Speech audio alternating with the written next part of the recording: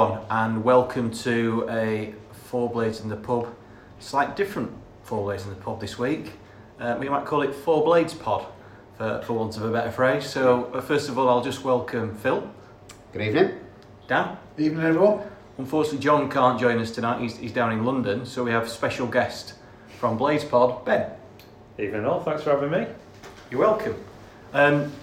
So to kick things off, we've not. I think let's take it back a couple of weeks, and we podded after the Birmingham game. Ben, I think you listened to it.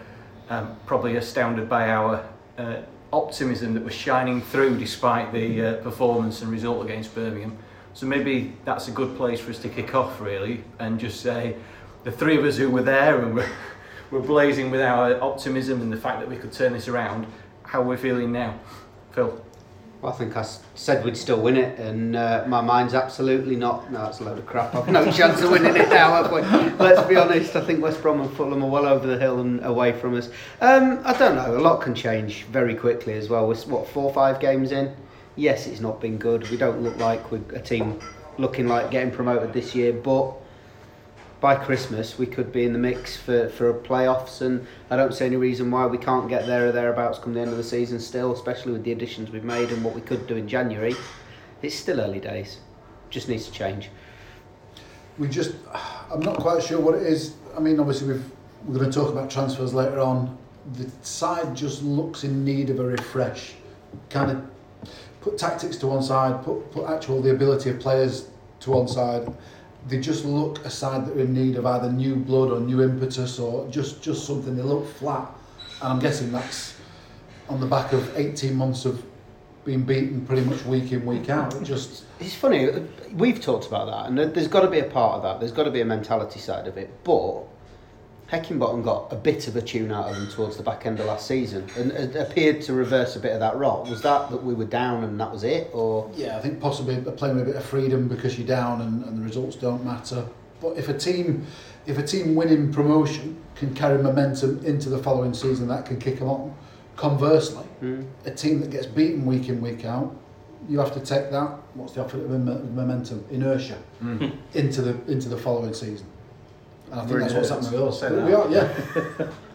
Ben, what's your thoughts? Well, I think I've lowered my ambitions for this season quite significantly in the last 6 weeks, to be honest. I'm kind of shocked how bad we've been. I mean, we're not unlucky to only have 2 points from 5 games, I don't think. No. If anything, we're probably a little bit fortunate to have that many. I'm really stunned how uncreative we've been. I was quite sort of firmly in the camp of when we go down a division, a lot of these players will find it a lot easier to, cross the ball to an unmarked player, to find that space, to dribble past someone, to find someone in the box.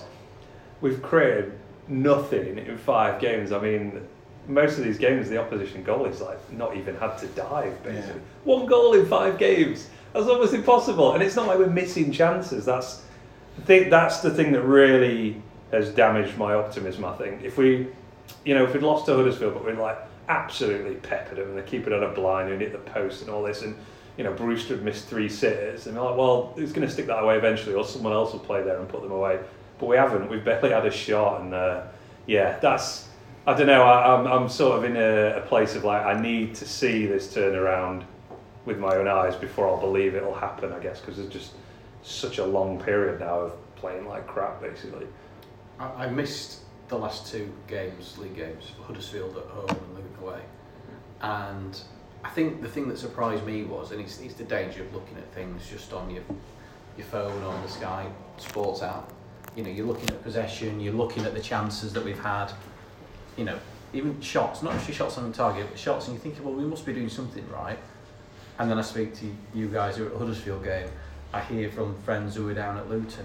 I was reading the BBC text commentary at one point, and they were saying, Luton could have taken a deserved lead. And I'm like, well, doesn't tally with one view, you see, of numbers alone. But it comes back to your point that there's just nothing there. There's nothing to hang our hat on, is there? We look very easy to play against. That's the worry. Average championship teams are nullifying us and causing us problems. Yeah. Which is what Huddersfield did. People came away saying we were a lot better against Huddersfield, but you look at that, actually, you kind of look a bit deeper. Huddersfield just sat deep, and just let us go square, knowing that we didn't have players who could hurt them, and eventually we would run out of ideas, and they could just take the ball off us and break on us. Yeah. They had no need to come out and challenge us, because they just went, you can't hurt us, you've got no one that can run in behind, you've got no one that can do anything different with the ball, you've got no one that's going to lash one in from 30 yards, so we'll just sit here nice and comfy, you have as much of the ball as you want, and we'll try and nick one from a set piece, or as they did, nick one on the break. A question we've asked a few times over the times we've been doing this pod about a team's personality. What are we now? How would you describe us as a side? And soft touch would be an easy description. We're a team that's married to a system and too wedded to a system, and that can't do anything outside that system. We've almost become like when Arsenal towards the end of the Wenger era, where Arsenal, even if they were 1-0 down last minute, they would never lump it in the box. It would be pass, and they'd get something. And eventually they stopped being able to do that because the standard of player dropped. But they didn't have a plan B. They didn't have an Alan Smith or something they could just stick in the box and lump it into. And that's what we do. We've got players who can only play one way. And when that system doesn't work, which it hasn't for coming on for 2 years now, we've got no one that can do anything outside that. That's where we are now. We're one-dimensional. One-dimensional, I think. Perfect. I'm going to say a question for each of you then, because, and again, you've seen at least a match more than me, more if you've watched the streams, but obviously a lot of people have talked about, well, we should just be dropping Norwood, Berger, Fleck, any one of the 1, 2, or all 3, and putting the kids in. Now, to me, that seems too early to start throwing the kids in. The bit I saw them in the Carlisle Cup game, yeah, some of them had reasonably good, steady games, albeit against what was partly Carlisle's reserve team, because they made nearly as many changes. Yeah, they did, yeah. So, to me, it feels too early to just start throwing kids into it, just for the sake of trying to freshen it up and change it, because they're not going to me, they might be good for a short hit, but they're not the answer longer term. And we'll come on to talk about transfers in a minute, but do you agree with that, or do you think it would have been worth just trying to change something? I'm very surprised Zach Brunt's not been on the bench for the league game so far, because he is a player that can create something. He's got a spark. Ironically, when he's played in the Cups, he's played as a defensive midfielder, and he isn't. He's a 10. That's his position. That's where he's played for the youth teams. That's what he sees himself as. So it's a little surprising he's not made an impact so far. But the one that they're talking about is Ndiaye, isn't it? Yeah. That's got the potential. We're just lacking creativity, and if a young gun's got that creativity in the locker, why not try him? They're fearless at that age. They're not beaten down by 18 months of defeat and being married to a system that they only know how to play. What is Ndiaye? I mean, as in he's a 10, a winger, a forward? He's I think he's like a wide forward, is what they class him as, right, okay. which is what we're playing with. What we need, Or trying to, I suppose. Yeah. Yeah, I don't know with the younger players. I suppose at the end of this season, you ideally want some of those to be taking that next step up, don't you? Jefferson's obviously gone out on loan to Burton for the season, but yeah, like Ndiaye, like Brunt, the ones that are still here and haven't gone out on loan, you definitely want them by the end of the season, I think, to have an idea of whether they are going to be, fit for championship football, I suppose, as in fit quality-wise. I don't know though. I think it's too soon when you've got a new manager who's trying to find out what he's got from senior players at the moment, and also trying to find a system that actually works for them. Even though it looks like we're just going to go back to Wilder ball basically, and hope that we can fix it back to something like it was a couple of years ago. I think Ndiaye's the interesting one there for me, because obviously, was it the Leicester game, I think, where he came on on their bench, Disappeared. and then disappeared because of some sort of contract issue or issue he had with the club behind the scenes. Would suggest now that that's resolved. I don't know if anyone's seen it. I'm not sure it's resolved. I think it's possibly a little bit more harmonious than it was. Yeah, it's got to be moving in the right direction. I mean, he played for the. I know he played in the cup as well. He played in. Was it the cup? Played in the. He came on in the cup against Derby, and he travelled to Luton but didn't make the bench, and then he scored twice with 23. Who we'd not played for since March, I don't think, for under 23. So obviously it's moving in the right direction a bit with that. And maybe if he hadn't had that issue, or whatever it was behind the scenes at the end of our season, maybe he might have been someone who might have could have been had there opportunity now. Funnily enough, Brunt wasn't on the under-23s team sheet yesterday. Wasn't even in the squad. Interesting. No, I've no idea why, but I mean, I don't know where the report came from last week, but there was something that's last week or this week that said Ndiaye is regarded as the best Better to come than out. Brooks. He's going to be better than Maguire, better than Walker, and significantly better than Brooks. I mean, that's a fairly high bar. Is he the one that we picked up from that? Rising Rising Ballers. Ballers. Rising Ballers. Yeah. That's I what think there were a couple of them, I think, but he's the one that's made the biggest step so far. How old is he? 21. 22, I guess. So he's not like Jefferson's a kid. So Jefferson's 17, just turned 18, so he's literally at the start. But you look at them, I mean, there's some 22-year-olds out there that have got 150 football league games under Yeah, their belt. yeah. He's not. Well, He's not a kid. Look, we're going to talk about him in a bit, but the guy who signed from Wolves on loan, he's played 100 games for Wolves. He's Yeah. only 21. How many at 22? How many games did Harry Maguire? Harry Maguire played for United. Must be getting on for 150. 150 Yeah, exactly. games, Maybe yeah. more, yeah. All right, slightly. Some of them at third division level, or most of them at third division level. But he had 150 games in men's football under his belt. Yeah, yeah. So there's They need to take that step at some point, whether Yeah. they go somewhere else and find it on loan or permanent. It can't, like you say, Ben, by the end of this season we need to know whether some of these prospects are going to be just prospects or they're going to actually make that grade at some point. 'Cause that needs to happen sooner rather than later. And arguably, some of the movements we've made now, understandably in the window, and we'll talk about that shortly, but that in a way blocks some of that potential. Maybe, yeah. Which is the risk again, is, you know, we missed the boat to get one or two of these, at least out till January, getting some experience, more experience under the belt, a la Jebison. But I guess time will tell on that. Yeah. Personally, I don't think there's anyone in the under 23s that's going to transform this season. I hope I'm wrong. I hope Ndiaye is like David Brooks basically, and he becomes a massive creative spark. But I just think that's a lot to ask at this level when, as you say, most of them haven't even got any senior football behind them yet. So yeah, I hope I'm wrong on that one, but I think the big boys need to do the business, to be honest, and turn this round. It's a fair shout. The first team needs to fix what they've broken, don't they?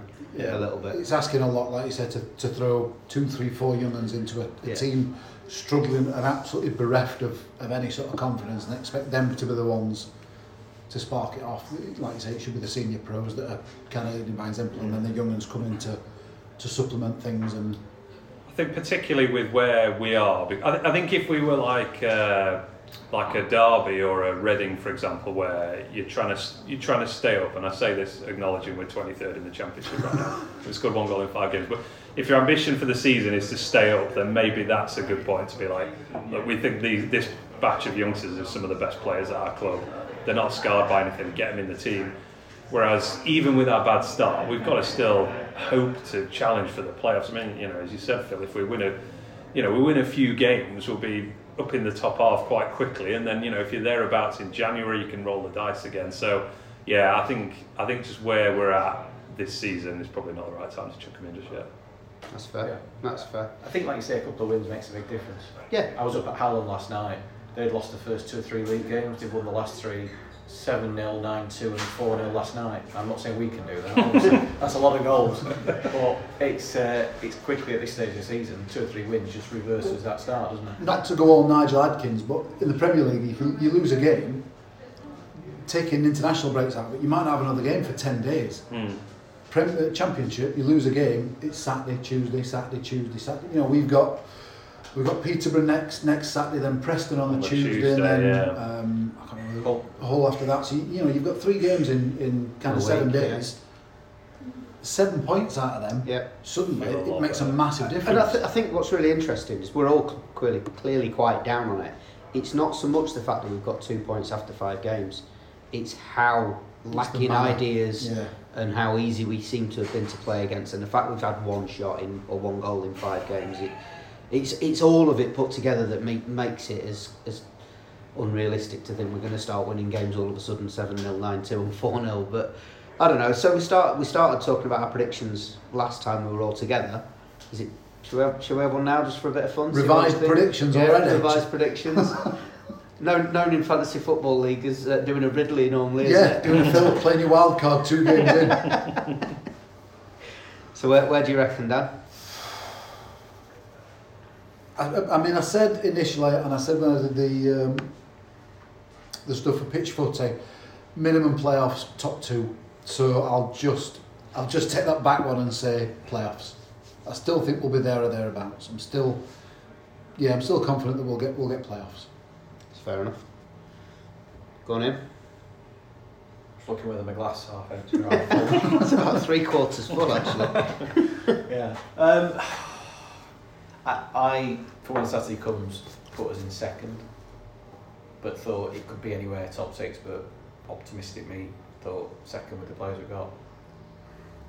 I am struggling to see where the spark comes from.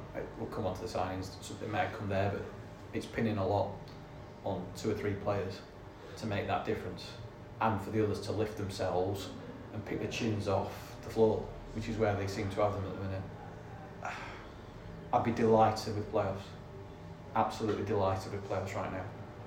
My worry is that we could be one of those clubs at the minute that has the fantastic platform of 2 years of Premier League money, parachute money, and just get ourselves in a rut. And I didn't honestly believe we'd be that kind of club. No, me neither.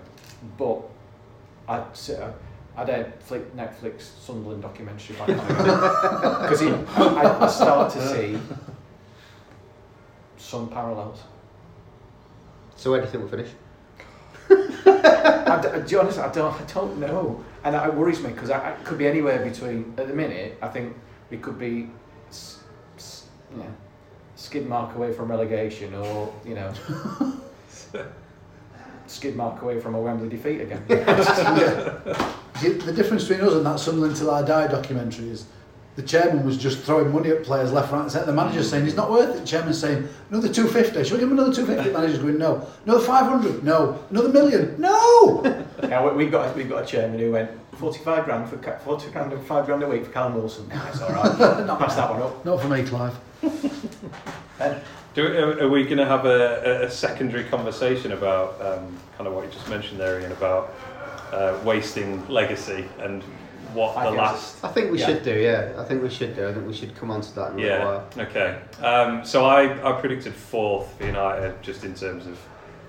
I thought Fulham and West Brom would be too strong, and looks quite a good shout at the moment.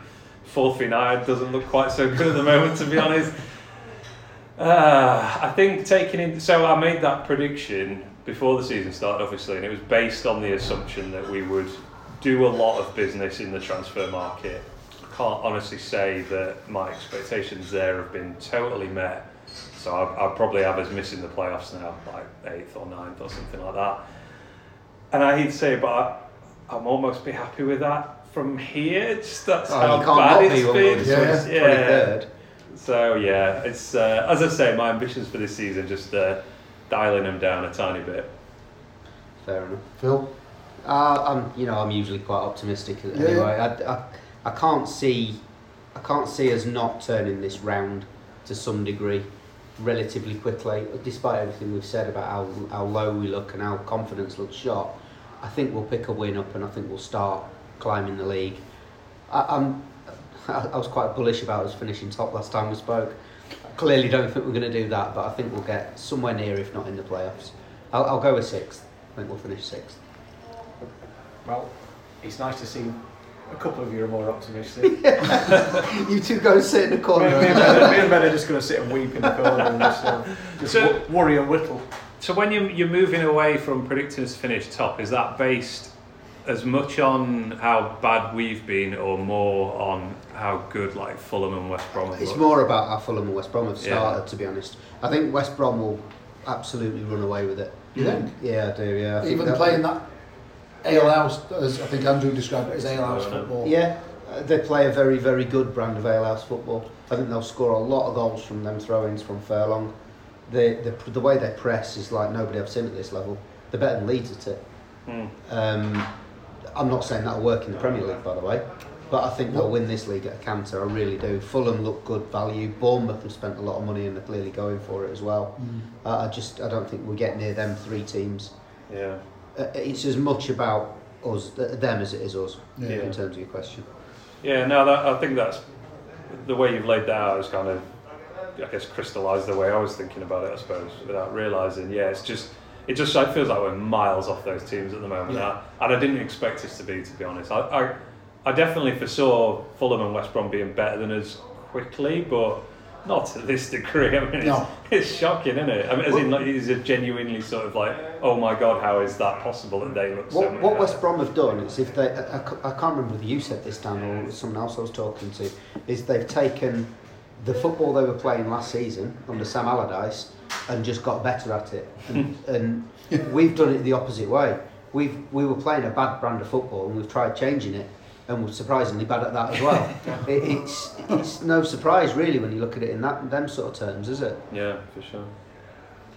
So I think that's a reasonably well. Hopefully I've picked it up a little bit. So you've turned it around there. Yeah, It would make the top half, I'm saying, from 23rd. That's a good comeback. If we average all our predictions out, We might not go down. yeah. Actually, we'll probably be 6th. Yeah. So I'll take that. we'll take that. And we'll come back after a short break and we'll talk the transfer window and the incomings and outgoings.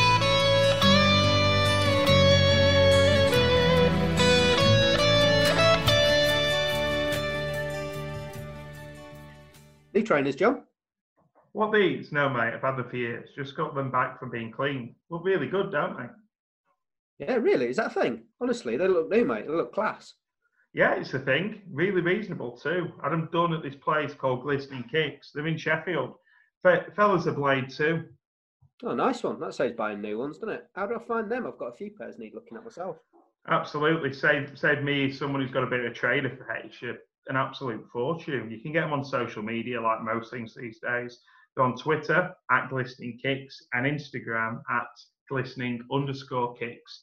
Or they have a website, www.glisteningkicks.co.uk. Give them a shout. The process is dead easy. They collect them safely and then drop them back off with you. And if you take them round yourself, that process could be even quicker. They look, feel and smell like new, and I'm absolutely chuffed, and I'm already looking at what pairs I'm going to take down next to have him look at for us. Nice one. Cheers for that. I'm going to get on to them straight away. What was their Insta again? At glistening_kicks. That's the one. Really good service, and I couldn't recommend it enough to any blades. Brilliant.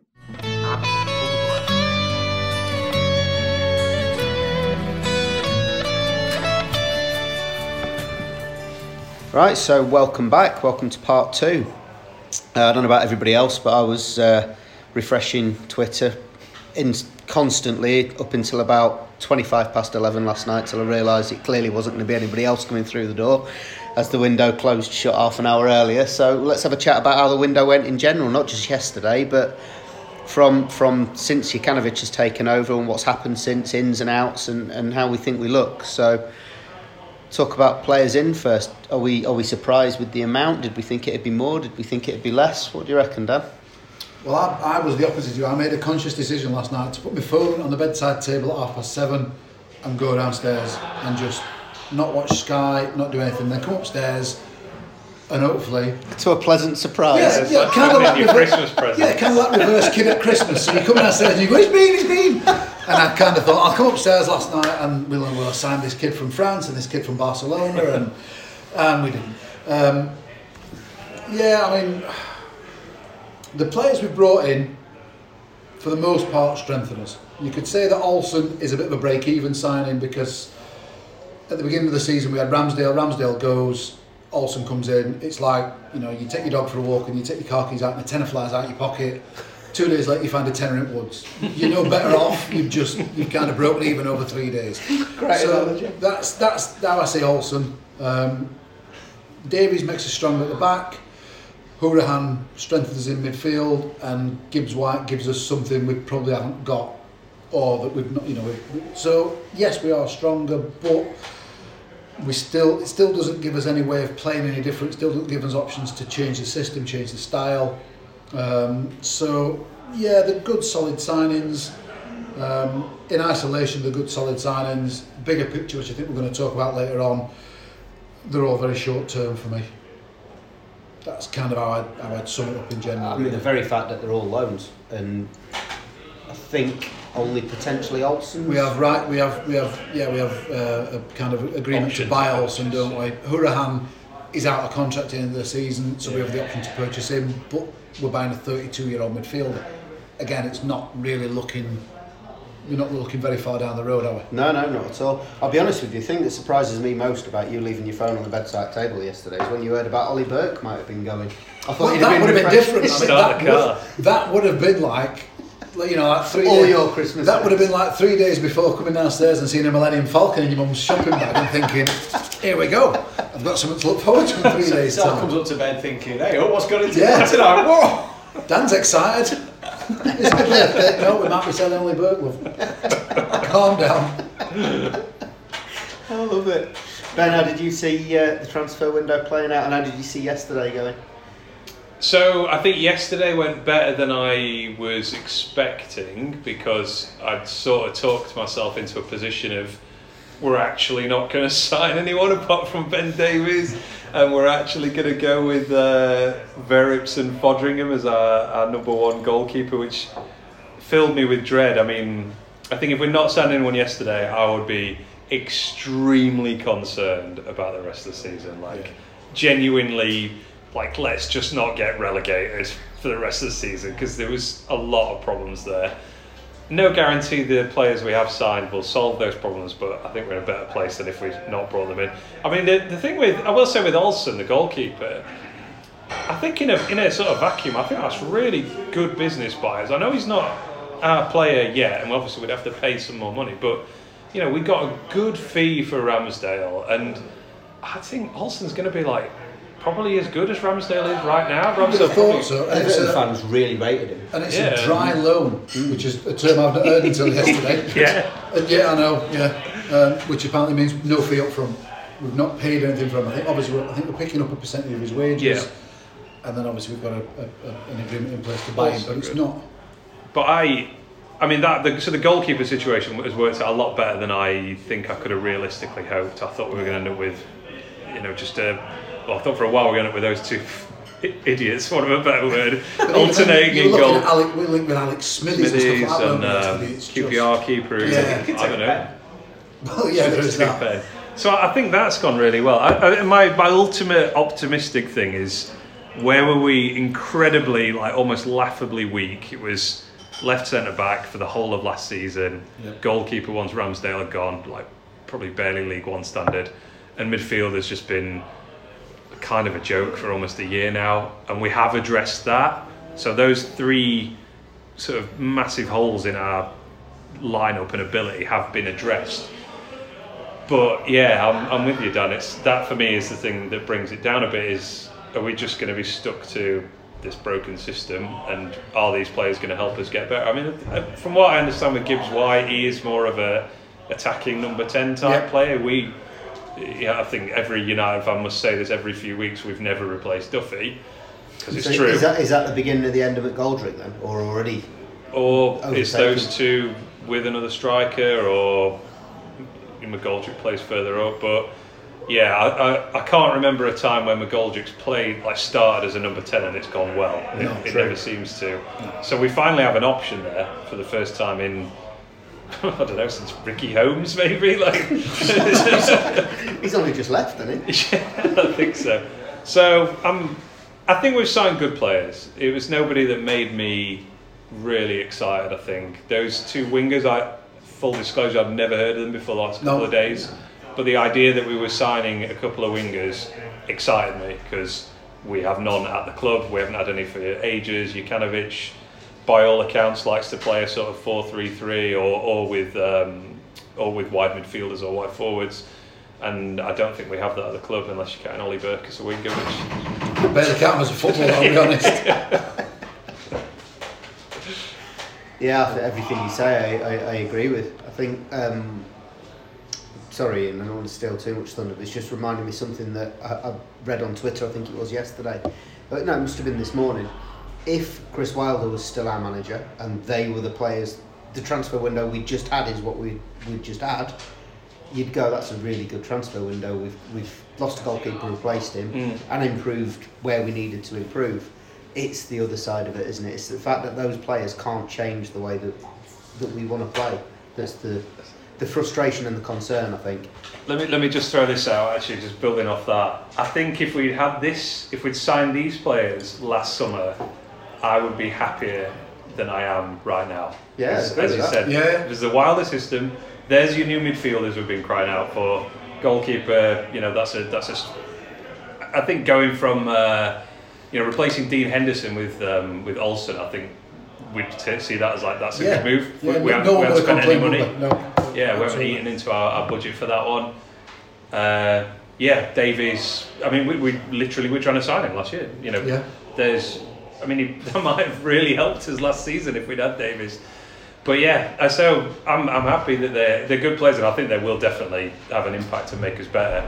But I don't know if they transform us from a sort of semi-decent version of a Chris Wilder team into a potentially very good Jukanovic team, which is what I kind of wanted to see. Yeah.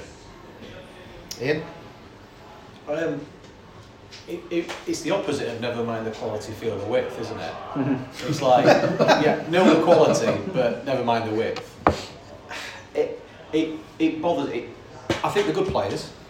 I think depends. I worry that do we get Hourihane on the cusp of doing a John Fleck or an Ollie Norwood. Yeah. But clearly a very good player. And actually, what amused me was we would link with him in January, or we'd talk about him in January, and people went, no, he's not good enough.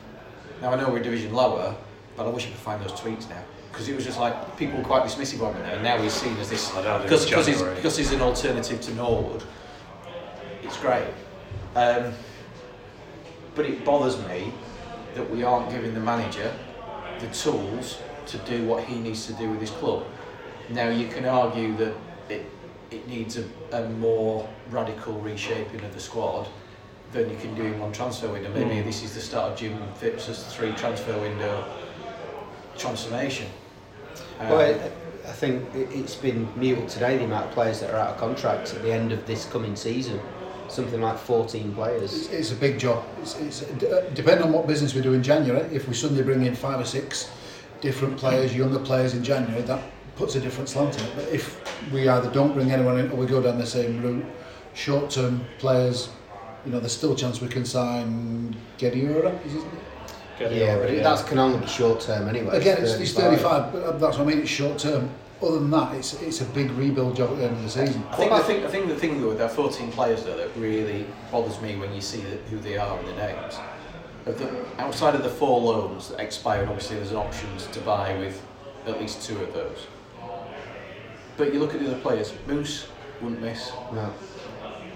Baldock, okay, yeah, would still. Is Baldock out of contract at the end of the season? I want to lose it for nothing. Wouldn't surprise me if we tried to cash in on him in January. Exactly. Basham, we've always said for 3 seasons. Basham's time will come to an end. I think it's going that He'll way. get an extension, I think. You think? Yeah, I reckon he'll get it. McGoldrick, I think. I like David. I love David McGoldrick. I'm getting arguments with people on Twitter about David McGoldrick and his ability to influence. Sometimes he's the only spark we've got. All right, he might run down blind alleys, but at least he's trying to do something. Yeah. But maybe it's the end of McGoldrick. Osborne, squad player for me. Robinson, not good enough. Freeman, no manager seems to want to play consistently. Yeah. And Dye, we talked about him earlier. Slater, seemingly Tried to get rid of him. Tried to get rid of him already. Because he was all set to Fell go to through. follow Rotherham, weren't it? Yeah. And Sharp, who if you told me 3 years ago that Billy Sharp had scored goals for us in the Premier League and was our the biggest goal threat Well, our best in the bet for a goal. Championship. He's probably, if I had to order them in players I want to see get a new contract, he'd probably be at the top. Sharp and Basham are probably top 2. Yeah. Do you know what? Billy Sharp's probably looked our most dangerous player so Without far this season. a shadow of and a doubt. take away from the fact he scored a goal, he looks fit, he looks well, he looks really lean, doesn't he? Yeah. I mean, the worrying thing with this is, Excuse me. just bottle some of it. The worrying thing for me in this is the players who don't expire till 23 and 24. In the 23 list, Fleck, Norwood, Burke, Verips, Wes, and then 24, Max Lowe. Wow. I mean, so these are players that we're probably either in January at the end of the season going to actively look to move on. Yeah. So I think we can, unless something happens, a miraculous turnaround in form, Fleck, Norwood, their time at United is coming to an end. They shouldn't diminish their legacy, but the time's coming to an end. But they're still going to have between 12 and 18 months left on a deal. So even if we do look to actively move them on, there's every chance we're going to be picking up a percentage of their wages for a period beyond that. You know, if they're, you know, I mean, like I said, like you said, Ben Norwood signed a deal last season. It was awesome. Yeah. You can imagine he's going to be on 30 grand a week. Yeah.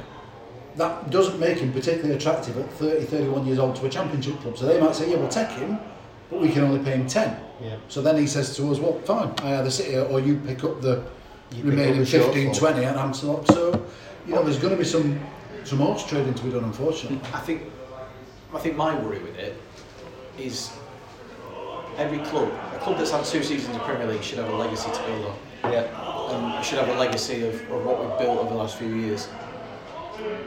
We don't appear to be leveraging that either financially, although we are leveraging it financially, given we seem to be borrowing the next 2 years of parachute payments in advance to fund the running of the club. But we're not leveraging the platform that we've got as a club. And I know our infrastructure is great, but it's still advanced. We should have a platform in the players that we've got. We've retained Sander Berger, we've retained Ollie McBurney, we paid 20 million for. We've got Ryan Brewster, we paid 24 million for. That should be a platform to get us somewhere near getting back Still up. got Egan. Yeah. It should, but I just... Wheel. Sorry, I nearly kicked the drinks over in frustration. Fit of rage. It feels like we haven't got a plan to take this forward. I'd agree. We haven't got a long-term plan. We've appointed a manager who is a fundamental shift in the way we play, who is a fundamental shift when we've... And I'm not criticising the appointment of Jukanovic, because I think he was the best bet out there. However, we've got all the academies teams playing in the same way, so they're all playing that same system that we played under Wilder. We've now got to shift that. So we've got promising players coming through who are going to have to adapt themselves. And again, talking earlier about the time they need. You're talking about then affecting a manager, bringing him in. When was it first of July? 1st of June. Yeah. 1st of June.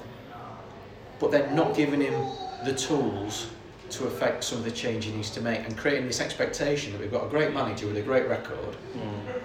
Oh yeah, you've got this great squad who actually seem to be mentally shot. And he must have assumed, he must have identified that pretty quickly.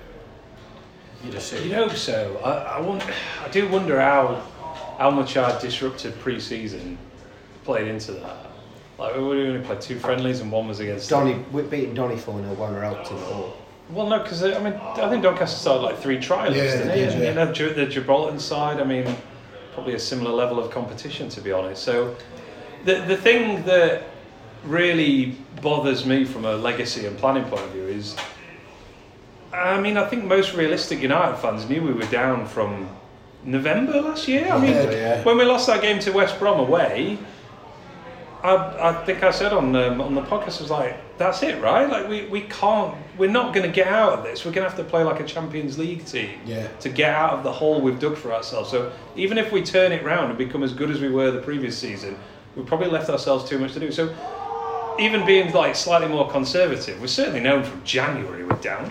Freaking game till the end of January, something like that. Like, it's just not going to happen. But so to go all that time, and we consciously, and I think publicly, didn't sign anyone in January because of that. We didn't want to throw good money after bad, is that the phrase? Yeah. We didn't want to spend more money on what was probably going to be futile change. But then to spend the whole summer not bringing in new players, it seemed really strange, that, yeah. I'm really confused by that. When Wilder first took over, he had an equally bad start. Maybe not equally, but not far off as bad a start.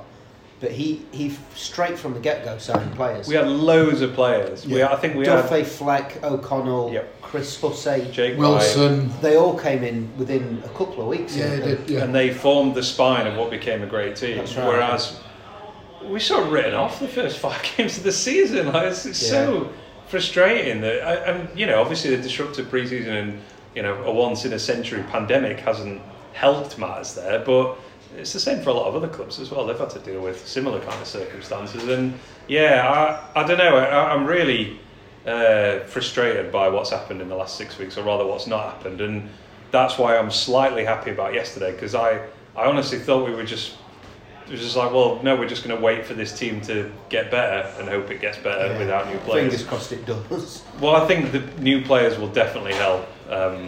yeah, I think we'd have been in deep shit basically without making some signings. Well, I think the part of the problem was, and I'm realistic enough to know that, the borrowing we're doing means the Prince isn't putting a huge amount of money in, if any, to the funding and the running of the club. So therefore, we have to operate within our means. Yeah. Now, within our means this season is a 40 to 50 million pound hole difference between parachute money and the TV and other monies you get from being in the Premier League. Now, that's probably me. I'm probably being cautious on that, thinking about, there will be obviously wage cuts from coming down and, deductions and things, but realistically, sponsorship down, gate money down, away support to an extent down. TV money down. TV money's a big one. So your 40, 50 million quid, that's Ramsdale and Berger. So part of me thinks, well, actually, realistically, could we have done any more? Yeah, but it needs someone. It needs the Prince to put money in, or find someone who'll support him and put in money in to run this club, and to take this club and take this platform. This comes back to my point about this platform we've got of having 2 years in the Premier League. You either do a Sunderland or a Bolton or whatever, or you do a Watford, or you build something. Even if you build it, even if it means being a yo-yo club for a few seasons, you build. You come down, you rebuild, you go back a bit stronger, you come down. So just thinking about that. Sorry to cut across. Just thinking about that. So are we saying that we started making mistakes when we spent 25 million on Berger and 25 million on Ryan Brewster? Is that where we started going wrong? Because such as Norwich, they're the archetypal yo-yo club, and that's what they want to be, to build that legacy. But they're not spending big money like that. One of the things that Wilder used to say in every interview, and this may speak to his frustration and why the breakdown of the relationship happened, one of the things he always used to say when they talked about transfers was short, medium, long term. Now at the minute, everything we do seems very, very short term focused. Right, we've got a problem. Right, bring some players in. Get him in on loan. He's 35. Get him in on loan. There's nothing behind that. There's no. It's the house with its foundations built on sand. There doesn't seem to be anything.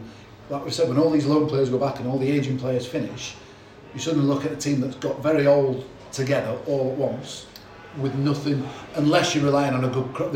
Like we said, this crop of youngsters coming through. So to that point, and I was going to raise this, to Wilder's short, medium and long-term planning, did he get his long-term planning wrong?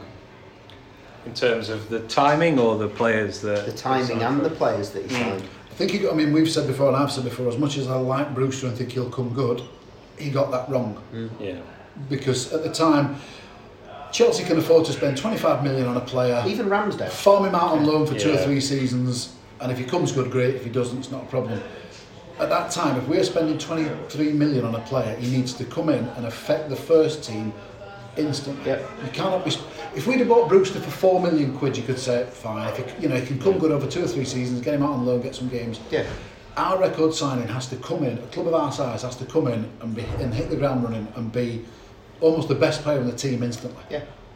And that wasn't, and Wilder admitted that himself. He said, we've not bought Brewster for now. We see him as one for the future. So that's what I mean by, did he get his long-term planning wrong? Troy Deeney would have been a better signing for us last season than said that, Brewster. didn't we? We said that at the time. Another thought on this is that I think last season when we were talking about the value of our players, and we were probably picking up the value on the back of the first season for Fleck, for Norwood, probably for Egan to an extent, for Baldock. A friend of mine I was commenting, who's a Bournemouth fan, I sent him a message last night saying, you've had a good window. Looking at the players, he said, we brought 7 players in this window. You said that to him? No, I said they had a good window. He said, we brought 7 players in, let a few of the old guard go. He said, we've only spent £4 million and we've sold players since relegation making over £100 million. Now what we haven't done...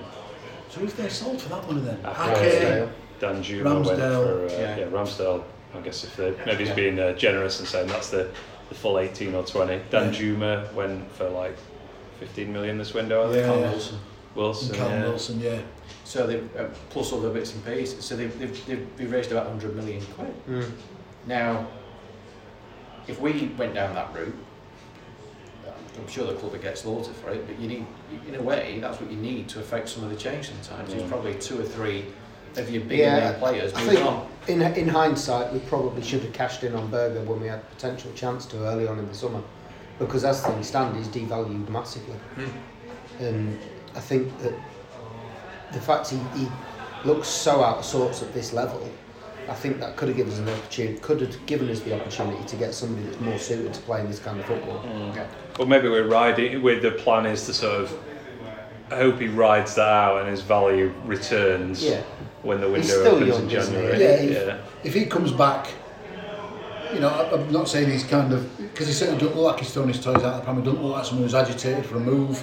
And Salt, he just looks like someone who's who's kind of looking at getting lumps kicked out of the championship and thinking, what the hell's going on here? But if he comes back, you know, forms a partnership with Gibbs, White and Hourihane in the middle of the park and kicks on, then suddenly the teams will look at him and go, actually, he's got the talent, but he's also got the application to play half a season in the championship. Change his way and all that. Yeah, so you know, hopefully his value can go up, and hopefully, you know, if he can drag us up the table, we keep hold of him and he kind of grows with us. I don't see it. I think he will possibly want to move on in January unless we are top two. Top two, I think. Let's be honest. He's not looking positive. So just on the players that we've signed then, so obviously keeper's a given, he's going to start, he's going to be our first choice keeper. Do you know though, he's 31, he's only played 230 games in his career. Is that right? Yeah. Probably played 40 of them for Sweden, hasn't he? 60 caps I think he's got for Yeah, Sweden. he's not played a lot of club football. Right. But he's going to be our number one. Absolutely. That's a tick for me. Davis he's made us look better down that side already, even though we still haven't looked particularly good. Yep. Who's placed us? Hourihane, do we say it? Hourihane. Who's Is it? it? Hourihane for There was a clip of him on Match of the Day saying everyone's been pronouncing it wrong. It's apparently Hourihane. We'll call him Hourihane. So that's what we've always called him. I mean, we'll make you feel at home as though you're with Andrew and we'll just pronounce his name wrong all afternoon. just to make you feel, you know. So we'll call him Connor. Where's whose place is he going to take? I mean, well, I don't think he's got the legs to play forward for that. I think he just sits. So do you think he does the sitting in front of the back four, for me, and then you've got and Berger and Gibbs White as the two that are Gibbs White takes flex place. Then I'm guessing is your next question. Yep. Well, I think this is the good thing about these two new midfielders is we don't have to keep playing the same midfielders every week as we somehow scandalously ended up doing for the entirety of last season, including one who didn't even want to be here, who's now at Rangers, of course. So it's nice to finally have that option, and that's why I kind of said 12 months ago I would have been really happy with these signings. I think, Hourihane, like I say, is a good player and a good set piece taker as well. Although I don't know if everyone's expecting every corner to end up in the back of the net now or something. They might be slightly disappointed. But I don't know if he's like a massive improvement on Fleck, but he's probably better. He can't be worse than how Fleck's played so far this season and for most of last season. So I'm just really glad to have the option there to actually be able to change something week to week in that midfield. I think Ollie Norwood will keep his place. You reckon? Yeah, I think Hourihane will take Fleck's place, and you might see Gibbs White playing further forward. I mean, a lad I used to work with is a Wolves season ticket holder, and he's raved about Gibbs White since he came through. You know, they're kind of like us. They like the ones that have come through. They like the one of their own. So you know, like Ebanks Landell was a firm favourite and stuff like that. And they like a youth player, and he's raved about him since he came through. You know, he said he's outstanding. The new manager's really. I mean, he's played in the Premier League, didn't he? Came on against Man United the other day, and he was really talking him up. So come on in every game, I think. Yeah. So, but the new manager's really talking him up as like this is the season he makes his sort of breakthrough to the first team. So they have got a January recall, though, haven't they, as well? Have they? I didn't know that. No, it's been out to say they have got a January recall. Right. I think we've got a good one there, to be honest. And I guess this is why I'm not that upset about us loaning players rather than signing permanents. Is these have been well out of our price range. I think. Oh yeah. All of these probably. Maybe Ben Davies an exception. Maybe Liverpool would be trying to offload him, but I think everyone else that's come in is probably maybe Hourihane as well because his contract's running out. But I would imagine Gibbs White if Wolves were selling him 25-30 million. Yeah, a hell of a lot. Yeah. I found it odd though that Liverpool didn't want to offload Davies. So reading an article the other day, Liverpool have seen what happened with Brewster. Upped his value going to a lower division team, scored a few goals, did really well, mugged us off for 24 million for him, they're thinking of doing the same with Davies. So they're hoping he comes to us, has a good season, someone will pay exactly that. 15, 20 10, million for him. 15 million, yeah. Okay, Damn, we really got stiff with Brewster, I'm afraid. I like you, Dan. I think he will come good and score goals for us this season, but we paid way over the odds. Yeah, we at did. a time when we didn't need another striker, we needed to get more creative as a team. But that's a bit of a tangent, I suppose. Hopefully, we are now getting more creative as a team with some midfielders. Yeah, well, So- fingers crossed that's what we've achieved, eh? Do you see Fleck, Norwood, I'll throw Osborne in there, so lifting themselves? Osborne, that's probably a bit harsh on Osborne because he hasn't played the midfield as much, but do you see them upping their game as a response of actually having some genuine threat? It can only improve their chances of improving their game, can't it? Yeah. Definitely. neither of them give you the impression that they are sulkers. No. That they'll come in. I wasn't saying that, I'm just interested, with the... Yeah, he's got to. I mean, Fleck has proved people wrong almost all his career at United. He looks like he's gone, he looks like he's finished, and then he comes back all guns blazing and looks like the player that we know he can be. Norwood, I'm not so sure. I'm not sure it's anything other than it's just. I think he's lost his. It might just be legs. over for him. Yeah. Yeah. I think with Norwood, what's happened with him? Obviously, he was never an unknown quantity, but that first season we had, I mean, he looked outstanding. And in the first bit of the Premier League, he looked outstanding. And it was almost as if teams kind of said, actually, give him time, give him space. He'll tear you apart with 50, 60 odd balls. Actually get in his face, and he's not quick enough and he's not skillful enough to actually beat a man. And it almost seemed to happen overnight. Teams worked out if they close him down, not only do they negate him, they negate us as a side. He's like everything, isn't it? He's like that metronome. Everything comes through and he just tick, tick, tick, tick, tick, tick. And unfortunately, that seemed to. And that was always going to be the case in the Championship. I think people expect him to drop into the Championship and be back to his old self, as if Championship clubs don't do any scouting and don't spot weaknesses and exploit them. And I think again that's what teams are doing. They're getting in his face, and he's just not. Yeah, I don't know whether it's a relationship thing with Jukanovic or what. I suspect he'll keep his place for Peterborough. Right. Okay. For what you just said, the fact that he keeps it moving. Yeah. He takes it off the defence, he makes space for them to go past him, and he'll keep the ball moving. He just, like you've just pointed it out then, Ben, it might just be his time, he might have just done, which that's how it looks wrong, to me. because he's one of my favourite players in this whole run. Yeah. Like one of the best passers I've ever seen, like incredible to watch. But last year's been pretty rough, hasn't it, with a couple of rare exceptions. But even the set pieces, you think even if he can't do it on the pitch and get around him, or at least give him set pieces. That was one of the things he brought when he first came in. His set pieces were brilliant. Yeah, it was like a revelation, wasn't it? Yeah. It was like, oh, finally we've got a specialist. Yeah. Every corner's a threat, every free kick is a threat, and that's disappeared. Although it's team wide, I suppose, isn't it? I mean, it is, Fleck's the same. Osborne when he's taken them as well. I don't know. Maybe it's everyone a bigger issue. Channeling their inner Stephen Quinn. Just hitting first man with everything. So just to sort of top this up, finish this section off then, I saw somebody earlier asking to rate the transfer window out of 10. So why don't we do that just for a bit of fun, just to see how you actually score this transfer window in terms of how it's gone as a whole. Ian, where would you put it? I'm starting with you first because I don't want to finish with you. Why? Because I'll copy everyone else. I will go 6.5. In that I think there's some good quality players, and I'm kind of like what Ben said. You'd be happy with all those, but is it enough to arrest the situation we're in? And is it enough? Really, it doesn't address the manager's need to try and put his own way on this team. That's fair. I'd agree with that. Ben? I think I'll probably go 5 out of 10. Yeah, good players, but I mean, look, we tried to sign 2 wingers right at the end. The manager clearly wanted a different type of player to what we had already and what we were able to sign, and that's got to be a bit of a negative, I think. And also the time it's taken to happen. I know there's, I think it's naive to suggest we'd have been able to get all these players like Olsen, for example. We'd have been able to get him a month ago. I don't think that is the case. That a lot of these deals just sort of fall into place right at the end of the window.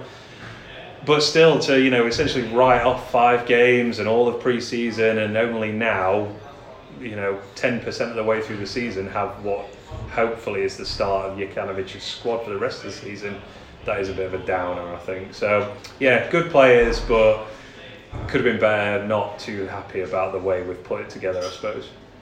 Can I just raise a quick question on those wingers though as well? Are we trying to attract the wrong kind of player? Wow. Sorry, I know we're not. I'm No, jumping you're back right. in, but it's. My concern with these two is, so the lad from Barcelona, the deal falls out at the last minute. Apparently the story is today because the agent changed the deal at the last minute. There's nothing the club can do about that. If they've got a deal in principle agreed and the agent sits down and says, actually now we're here, it's another 10 grand a week, and they go, we're not being able to rent with that. Yeah. That, you can't really do anything about because that could happen with any deal. The other lad, the French lad from Parma, that's more concerning to me because if you're signing a player, everyone knows you've got certain criteria to meet to get work permits, visas. If you're only realising at the last minute that for whatever reason that player doesn't meet that criteria, or you've not done your paperwork in time, that's a systemic failing of the club. Yeah, that's a due diligence phase. It's a due diligence phase, and I had this argument, not an argument, this discussion with Jim Phipps today, and he said, things can happen at the last minute. And the example I use is if the company I work for, if we take an order on for a company we've not exported to before, the second the order comes in, the first thing the logistics team do is look at what the export requirements are to that country.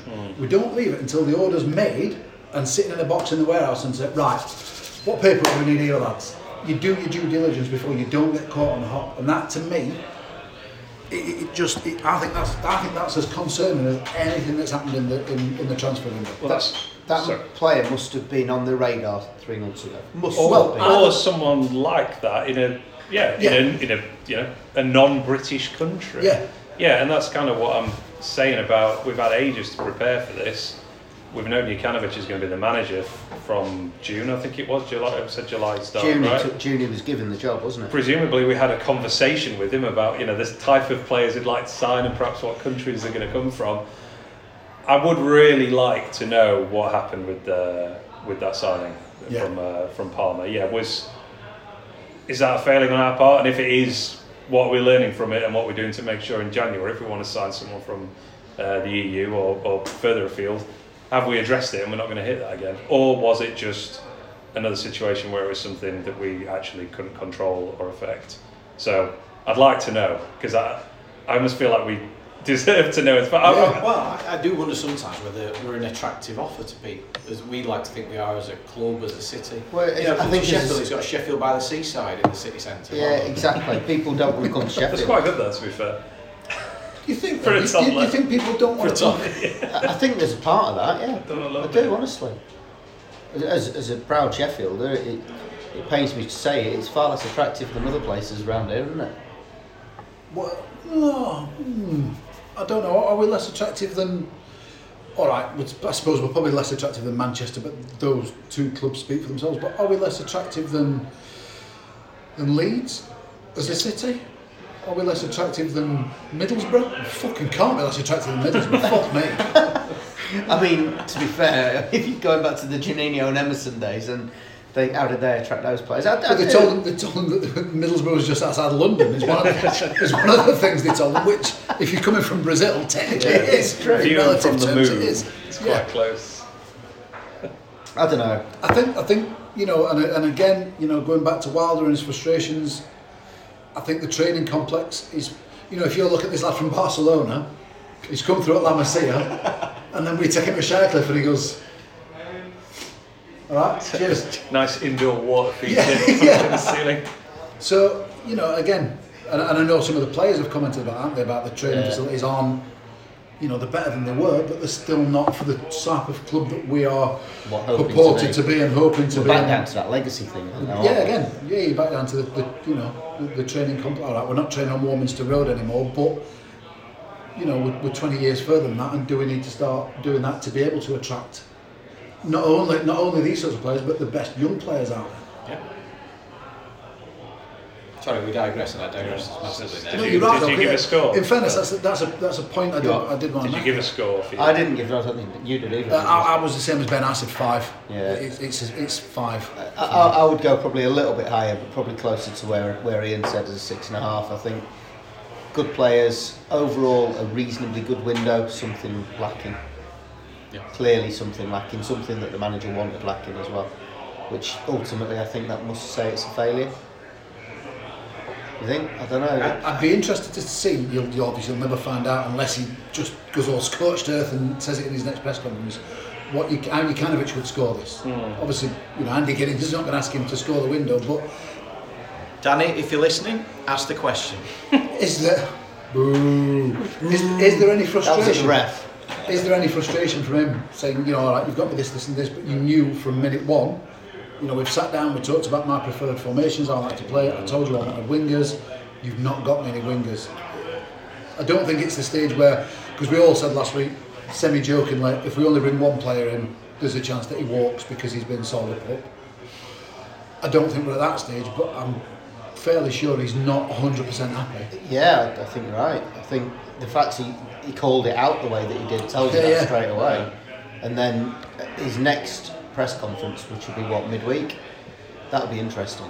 Really interesting. It needs some good questions asking, and people to have the guts to ask some difficult questions of him, because he's clearly confident in speaking out. To speak out so soon into his reign as he had in the last couple of weeks, and to kind of throw down the gauntlet as he has. He clearly. I mean, to be fair, I think he almost had a free hit with that one. We need help. Everybody can see that. That's what he said. We need help. I can't remember the last time I felt sorry for United manager, but I think if we'd not signed anyone yesterday, I would have felt really, really sorry for Jukanovic. Just like, we know what he's about. I think he'd have walked. I do, honestly. He doesn't need it, does he? No. The thing is, he could have walked away with his reputation intact. One of those where he kind of comes in, leaves after 5 minutes, and then says, "Club's an absolute basket case." I tell you what, I'm bloody glad he didn't, because that would leave us in a shit state, wouldn't it? Oh yeah. What would be back to? What's Wilder up to these days? That's a different conversation. If we're going to keep playing Wilder ball, playing Wilder ball. Well, just again going off on a slight tangent. Again, as part of the conversation I had with Jim Phipps today, Jim dropped something in, and whether he meant to do it or not, I spoke to him about work permits, and he said, "Well, yeah, we obviously we suffered from that, however we worded it, with the Blessing appointment." Yeah. So. Jukanovic wasn't first choice. Does that tell you that Blessing was first choice and we couldn't get him because of work permit regulations, and Jukanovic was second choice? Now again, whether he meant to say that, but that to me would, if he'd gone down to the point where they were looking at whether someone could get a work permit, that would tell me that Blessing was the first choice. And I think his preferred formation, from everything I read, was this 3-5-2 Wilder ball variation. That comes back to awful due diligence. Due diligence, a plan, a structure. I hope we're big enough to, like I said, coming back to that thing with the work permit situation with the Palmer player. I hope we're big enough to own up to that if that is the case, and just. I mean, you can spin these things as a positive in terms of look, this is what we did wrong. We're our first kind of forays into this market. This is what we're going to learn from it. This isn't going to happen again, basically. We're going to sort this out next time. Else chance the club will come out and admit. No, I don't think there is either. But Ben's right. I mean, we didn't sign him on in January, so it's our first post-Brexit transfer window. So everyone's already saying we haven't got a bloody clue with signing players from overseas. I don't know. There's an opportunity there if that is indeed what happened to, like I say, spin it as a bit of a positive of we're going to have this sorted next time, we've hit these stumbling blocks. Yeah, exactly. I get why you'd say that, I just can't see it happening. Yeah, probably not. Although I did find, did you pick up on the tweet that came out at 10:59? The fax machine tweet. Brilliant. Absolutely brilliant. What was that? The tweet that came out just as the deadline closed, just as the deal closed, they did just a blank screen with a fax machine noise in the background. Did it have the noise? The old dial-up fax machine. Okay, that's good. The Blade social media team is back in business. Yeah. So what we want to see in January then is that finally, and then some reference to LA law or something like that. And there's loads of people running around with contracts and stuff like that. Or a Spanish flag with Spanish transfer system crashed or something. Yeah, because that was the rumours why Collado hadn't gone through, wasn't it? Yeah, because it did affect a transfer, like a Chelsea player or something. Yeah, but they managed to get him through 20 minutes after or something. Oh, that they bought Saul from. Saul. Yeah. Anyway, I think we've talked the transfer window today. I think we pretty much have, haven't we? So I'm going to call this part ended. See you in a bit.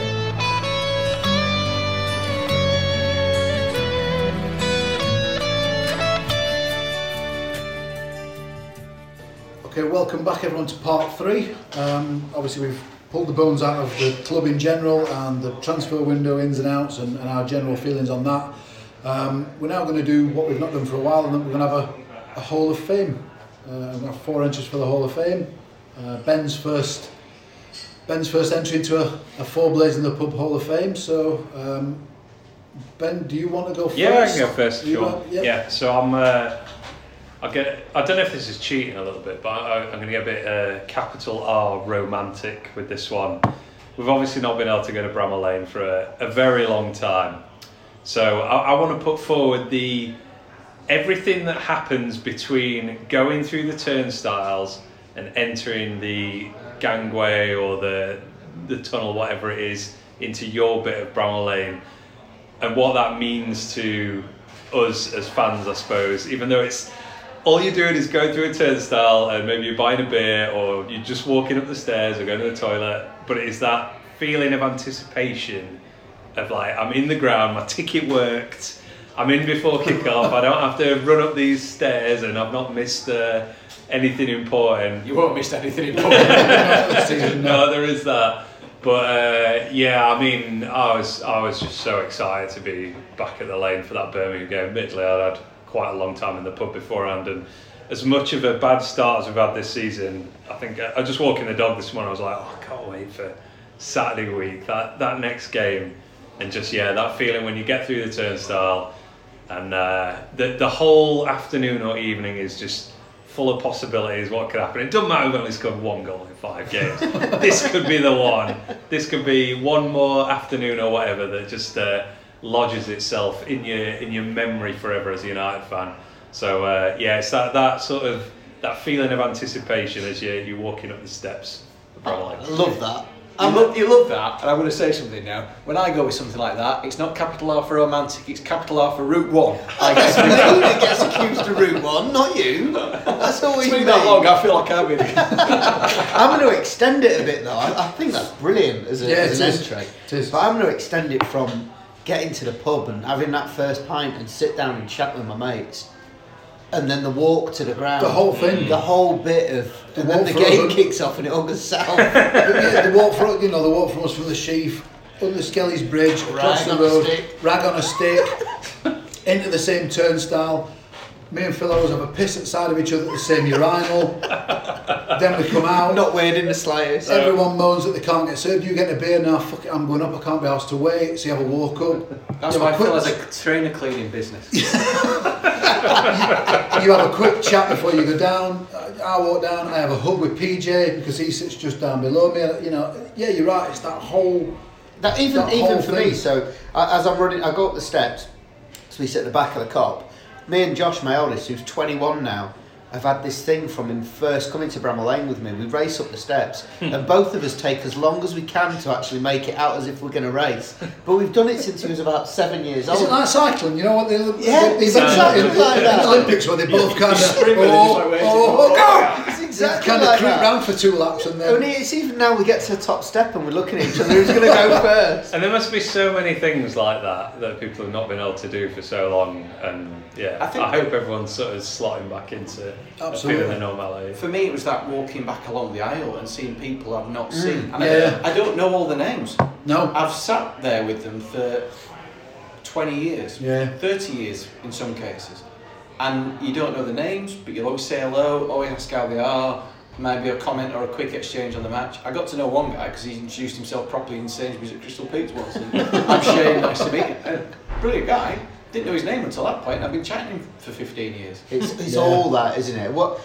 I knew that I'd get a bit emotional with the Greasy Chibutty when it started. I knew that had set me off. But the thing that started me before that, Johnny Toyne, friend of the pod, Giddy Blade on Twitter, sits just behind me. And we always have a chat before the games. We have a bit of banter. We always have that, from me being quite young. I was looking around for him all the way through the build-up, 5-10 minutes before the game. Couldn't see him. Just before kick-off, I could see him sort of saying hello to everybody walking through, and we made eye contact, and he started crying.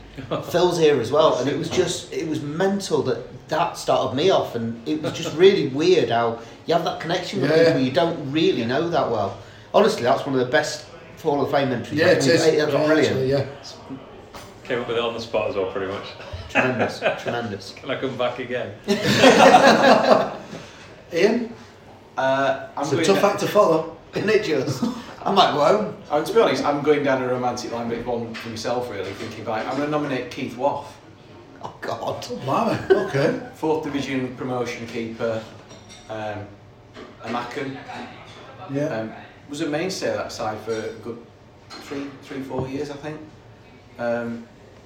But my memories is going back, United Open days in those eras. Players properly got involved. They weren't just sat behind the table signing autographs in a club shop. No, Keith Waugh was facing fans taking penalties at the side of the pitch at the Bramall Lane end, and I scored. And there's nothing finer than for a 7-8-year-old. I can't remember if it was that season or the season after, but for a 7-8-year-old lad, I've got a picture of it, perfect right side foot. Yeah, he was on his knees, but I forget that. Doesn't matter, does it? Doesn't matter. I scored, and I remember going home feeling on top of the world. And for that, I'm just going romantic as well, because that's a nice memory. Did you do a celebration? I don't remember. I just remember just having That a big smile. actually just to run away with the finger up like Keith Edwards, surely. No, I honestly don't remember. I just remember, like I said, I've got a photo. I came across the photo. I don't know whether it had been scanned or Mum and Dad's of me taking the penalty. But I just remember scoring and then watching for a while to see how many other people scored, and they weren't. So I was like, I've done this. That's brilliant. So it's a little thing, and it's just something that sprung to mind while I was sat here thinking, yeah. Nice. Just on ex-players and things like that, it's been a while since we've podded, but I think we should probably just mention Len Badger as well as someone for a Hall of Fame. Yeah. Maybe not quite talking about sort of a straight pass into the Hall of Fame, but a blade that I've met loads of times around these parts, having a drink and things like that, was one of the most approachable people you could ever wish to meet. And someone who my dad always tells me is one of the best players he's ever seen. Yeah, my dad said. I met Len a few times, just like you say, in hospitality or when he was down there together. But he remembered you. Yeah, he remembered you, even if he just met you that once. The next time I saw him, he was like, he remembered me. And my biggest regret is he gave me his number and I was going to interview him when I blogged, and I never did. Really? And I wish I'd took the time to do it. Yeah. But in the world and life and everything else, didn't find the time to do it. But like I say, he knew you, remembered you, he talked to you as if he'd be honest. Yeah. Brutally honest about what he was watching as well. Yeah. Yeah, I know. He had me in the Chantry once talking to me for ages under the Nigel Atkins era. Ranting for ages about it. But that wasn't my Hall of Fame as much as I think. Can I just say, I'm happy to put Len as a straight pass in, to be honest. Yeah, I would say, yeah. Yeah, I think he deserves a straight pass in. Fair enough. Okay. I think that's something we should probably put out on the feed later on. Yep. I'm going down the kind of doughy-eyed and looking back thing a little bit like you two are as well, but a lot more recent. It's a song we're not going to sing anymore, the John Egan song. There's a few songs we're not going to sing anymore. And that at the time embodied everything about the club. It talked about the players, it talked about the manager, the journey we were going on and everything. And that's probably never going to get sung at Bramall Lane again, and that's really sad because it embodied such an important part of our time and the journey we were on. Just a bit. Yeah, it is. I mean, it was already dated, wasn't it, with Duffy leaving? Yeah. 2 years ago. But yeah, you're right. I don't think that ever gets sung again, does it? Unless it's sort of semi-ironically or things are going absolutely terrible under the current manager. If there's like a 10-year. 10-year reunion or a 20-year reunion, that's when it'll get sung, because then they'll come back as... Because I remember going to the Bassett reunion and thinking, the 1990 reunion, and that was fantastic. But will you get this generation of players getting together like that? I think you might, because they were close. They seem like a really tight... They were the closest we've had to that, isn't it? Yeah, that's as close as we've had. But yeah, you just have that to have Coops back behind the bar one night. John Fletcher's a Corona. I was lucky enough to be part of that day as well, so I was in the hotel for that day and all the celebrations and everything. And I think that's a once in a lifetime experience to be celebrating with the players like that. But then to see what they went on to do that night, and obviously Egan had been, he'd let Baldock into the secret of the song and all that sort of stuff, and the story behind it, just tremendous. And then getting the chance to sing it first season, first day back in the Premier League, and just a reminder of great times that sadly no more for everything we've talked about in the last hour or so. Yeah. Which actually perfectly segues into my nomination, which is an era, and it's the Chris Wilder era. It's very, very general, but obviously you have eras. You had the Bassett era, you had the Warnock era, the Chris Wilder era. As much as it finished a little bit acrimoniously and a bit ignominiously, and some of the players are now on the slide and we're starting to grumble about some of the players, it's still quite raw. I think what we should do is, obviously this is my nomination, but I think when the dust settled and 4 or 5 years down the line, we'll look back on this time as an amazing, like a once in a generation time. The first promotion, the second promotion, beating Wednesday, signing the sort of players we have, Sharp scoring against Bournemouth, the Man United game, Wilder's interviews, Wilder, diving when on the floor when Fleck scores against Coventry, just all the things that have kind of made that era so special. Many memories. Yeah, and like I say, at the minute it's probably a little bit too raw to actually appreciate it, and we're still, unfortunately, we're going through, like a messy divorce with some of the players. But I think when we actually take a step back in a few years' time, I think this era will be talked about in the same way that, in certainly the same way that I think about the Bassett era, which is the greatest era. For me, the Bassett era still just slightly trumps the Wilder era, and I think that's because of the age I was at the time. I would agree with that. I was a teenager. It was amazing, but yeah, it's been a fantastic. We're going to have to go something to beat ninth in the Premier League. To ever, that might be it for us. I think so. Yeah, could well be. Yeah. This is why I'm not. I know we've probably said a few sort of negative things while we were talking about the current situation, I guess, but I'm not too down on it all, because there's a sense for me of like, I might have just completed United, like it might never get that good again, so why worry? And to an extent, just sort of see what happens. I think I'd be much more down if we just continued 20 years of crap, really, without those 4 or 5 years of absolutely amazingness. I mean, yeah, just when you're naming some of their memories there, Dan, there's things there I kind of just forgotten because there were so many great moments among it all. You could go on all night, couldn't you? Wilder's interviewing, wearing the Lord Mayor's chains, someone kecking Martin Craney on the steps. You didn't see that, did you? No, I did, yeah. Kieran Freeman stood and they had to change the health and safety regs in the town hall steps ever since. And all of it is just brilliant. Which came up on my Facebook memories yesterday. Pictures, you were down there as well, Chelsea away. Yeah, 2 years ago. It was a draw. Yeah. But actually, it was part of that journey. It was like, hang on, we're here to compete. Yeah. Yeah. And just like I say, and again for me, that the last minute sort of equalises one thing, but it's the picture in the pub. It's Matt Casbolt where we've all got a pint and Casbolt's holding up a bottle of ketchup. When we've all got a pint. Little things as well as the big things. Yeah. So I'm gonna. That's gonna win. Putting the Wilder era out in the vote. That's gonna win. It is. It will. I'm sure of it. And for that reason, I'm not saying this just to make Ben feel welcome. I think that we should put 2 automatic entries in. The conversation that we had around that feeling and the journey of everything that you do before a game, I don't think you could explain that in a tweet, but I think it's brilliant. I think so I'll tell you what, let's not put it to a vote. Why don't you 3 put yours in? I'll put mine to a vote. Mine will win it easy.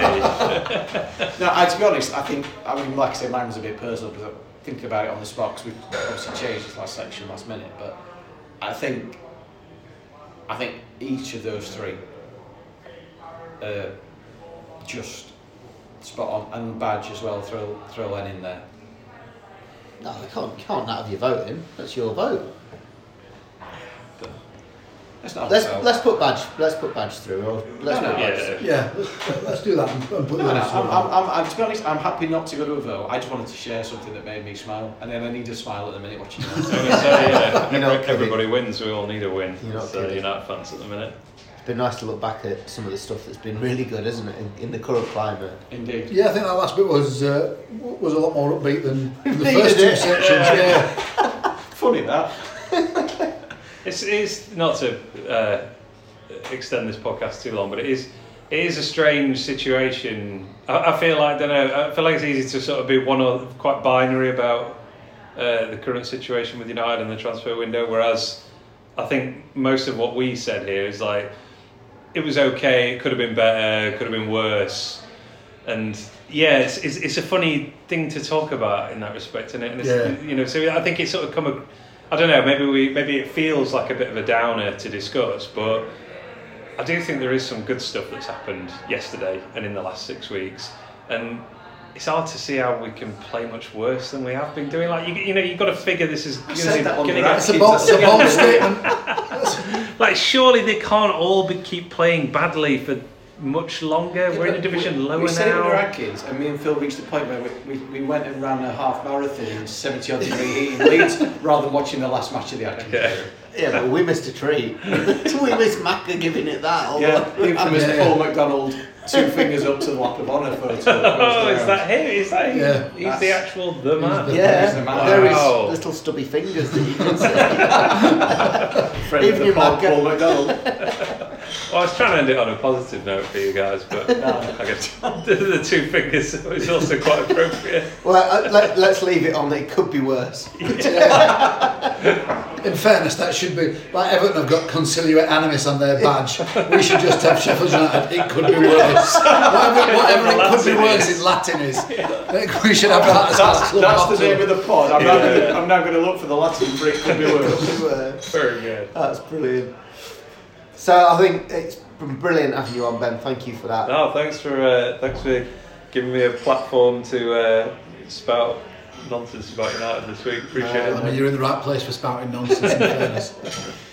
I think there's only one way to end it, isn't there? Yep. Up the Up the blades. blades. Blades.